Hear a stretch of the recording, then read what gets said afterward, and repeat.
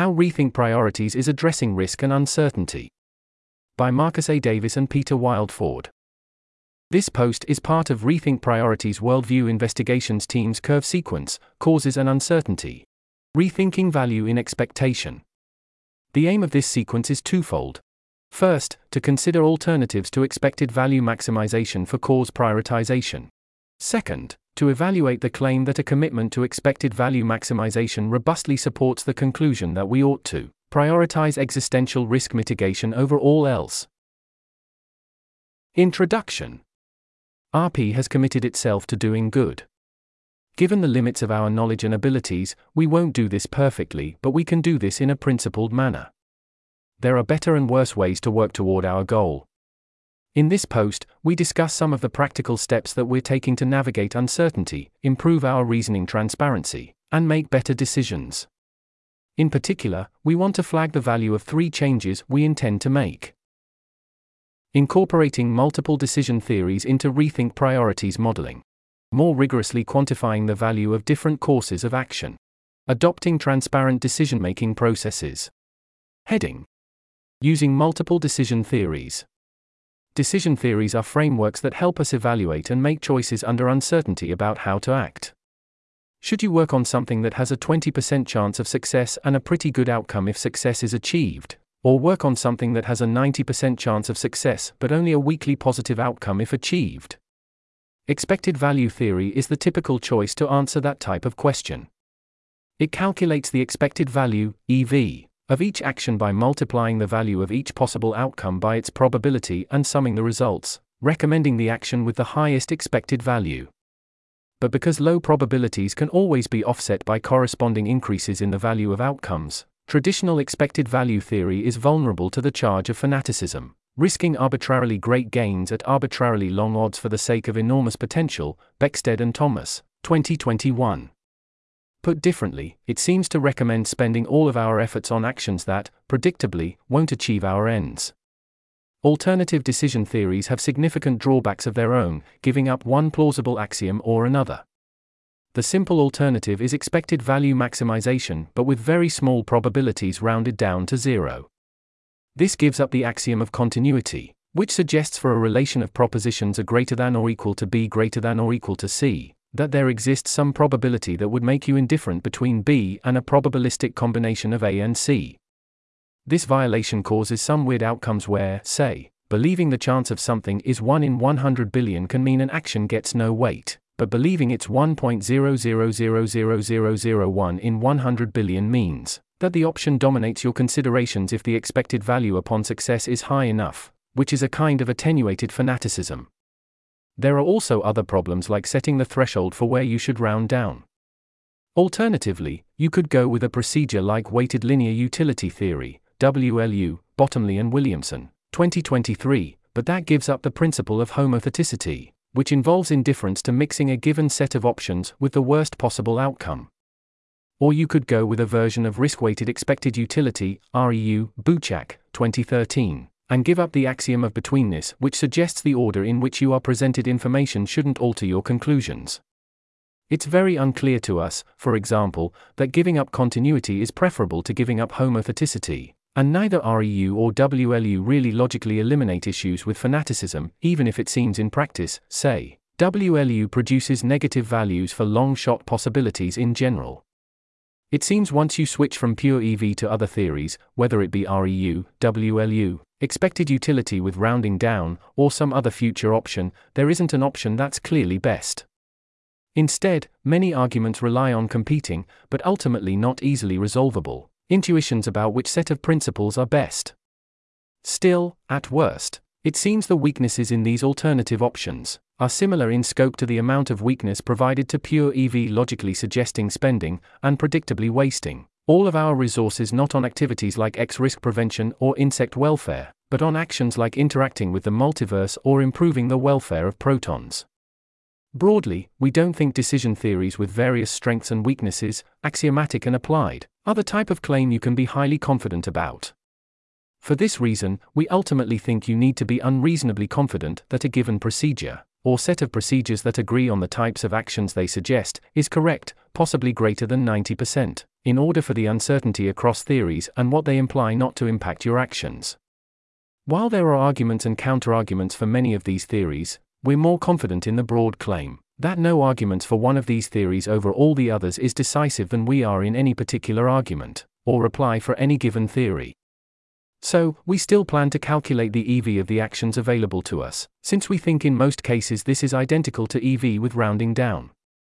However, we won't only calculate the EV of those actions anymore. Now, we plan to use other decision theories as well, like REU and WLU, to get a better understanding of the riskiness of our options. This allows us, among other things, to identify options that are robustly good under decision theoretic uncertainty. As Laura Duffy notes in a general discussion of risk aversion and cause prioritization, and in the case of only the next few generations, work on corporate campaigns for chickens fits this description. It's never the worst option and rarely produces negative value across these procedures. Using a range of decision theories also helps us represent internal disagreements more clearly. Sometimes people agree on the probabilities and values of various outcomes, but disagree about how to weigh low probabilities, negative outcomes, or outcomes where our gamble doesn't pay off. By formalizing these disagreements, we can sometimes resolve them. Heading: Quantify, quantify, quantify. We've long built models to inform our decision-making. However, probabilities can be unintuitive and the results of more rigorous calculations are often surprising. We've discovered during the curve sequence, for instance, that small changes to different kinds and levels of risk aversion can alter what you ought to do. And, even if you assume that you ought to maximize expected utility, making small adjustments to future risk structures and value trajectories have significant impacts on the expected value of the existential risk mitigation work. And, of course, before the present sequence, RP has built many models, for example, to try to estimate some moral weights for animals, finding significant variance across them. What's more, there are key areas where we know our models are inadequate. For example, it's plausible that returns on different kinds of spending diminish at different rates, but estimating these rates remains difficult. We need to do more work to make thoughtful trade-offs between, say, AI governance efforts and attempts to improve global health. Likewise, it's less complex to assess the counterfactual credit due to some animal welfare interventions, but extremely difficult to estimate the counterfactual credit due to efforts to reduce the risk of nuclear war. Since these kinds of factors could swing overall cost-effectiveness analyses, it's crucial to keep improving our understanding of them. So, we'll keep investigating these issues as systematically as we can. None of this is to say we take the outputs of these types of quantitative models literally. We don't. Nor is it to claim there is no place at all for qualitative inputs or reasoning in our decision-making. It is to say we think quantifying our uncertainties whenever possible generally helps us to make better decisions. The difficulty of accounting for all of the above issues are typically made worse, not better, when precise quantitative statements of beliefs or inputs are replaced by softer qualitative judgments. We think the work in the curve sequence has further bolstered this case that even when you can't be precise in your estimates, quantifying your uncertainty can still significantly improve your ability to reason carefully. Heading: Transparent decision-making. Knowing how to do good was hard enough before we introduced alternative decision theories. Still, RP has to make choices about how to distribute its resources, navigating deep uncertainty and, sometimes, differing perspectives among our leadership and staff. Since we want to make our choices sensitive to our evidential situation and transparent within the organization, we're committed to finding a decision-making strategy that allows us to navigate this uncertainty in a principled manner. Thankfully, there are a wide range of deliberative decision-making processes, such as Delphi panels and citizen juries, that are available for just such purposes. Moreover, there are a number of formal and informal methods of judgment aggregation that can be used at the end of the deliberative efforts. We aren't yet sure which of these particular decision procedures we'll use, and we expect creating such a process, and executing it to take time. All of these procedures have drawbacks in particular contexts, and we don't expect any such procedure to be able to handle all the specific decisions that RP faces. However, we're confident that a clearly defined decision procedure that forces us to be explicit about the trade-offs we're making, and why is superior to unilateral and intuition-based decision-making. We want to incorporate the best judgment of the leaders in our organization and own the intra- and inter-cause comparisons on which our decisions are based. So, we're in the process of setting up such decision procedures and will report back what we can about how they're operating. Heading. Conclusion. We want to do good. The uncertainties involved in doing good are daunting, particularly given we are trying to take an impartial, scope-sensitive, open to revision approach. However, RP aims to be a model of how to handle uncertainty well. In part, of course, this requires trying to reduce our uncertainty. But lately, we've been struck by how much it requires recognizing the depth of our uncertainty, all the way to the very frameworks we use for decision-making under uncertainty. We are trying to take this depth seriously without becoming paralyzed, which explains why we're doubling down on modeling and collective decision-making procedures. In practice, we suspect that a good rule of thumb is to spread our bets across our options. Essentially, we think we've entered a dizzying casino where the house won't even tell us the rules of the game. And even if we knew the rules, we'd face a host of other uncertainties.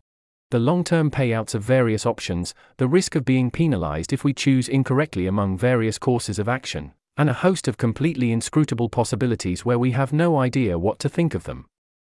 In a situation of this type, it seems like a mistake to assume that one rule set is correct and proceed accordingly. Instead, we want to find robustly good options among different plausible rule sets whenever we can. And when we can't, we may want to distribute our resources in proportion to different reasonable approaches to prioritization. This isn't perfect or unobjectionable. But nothing is.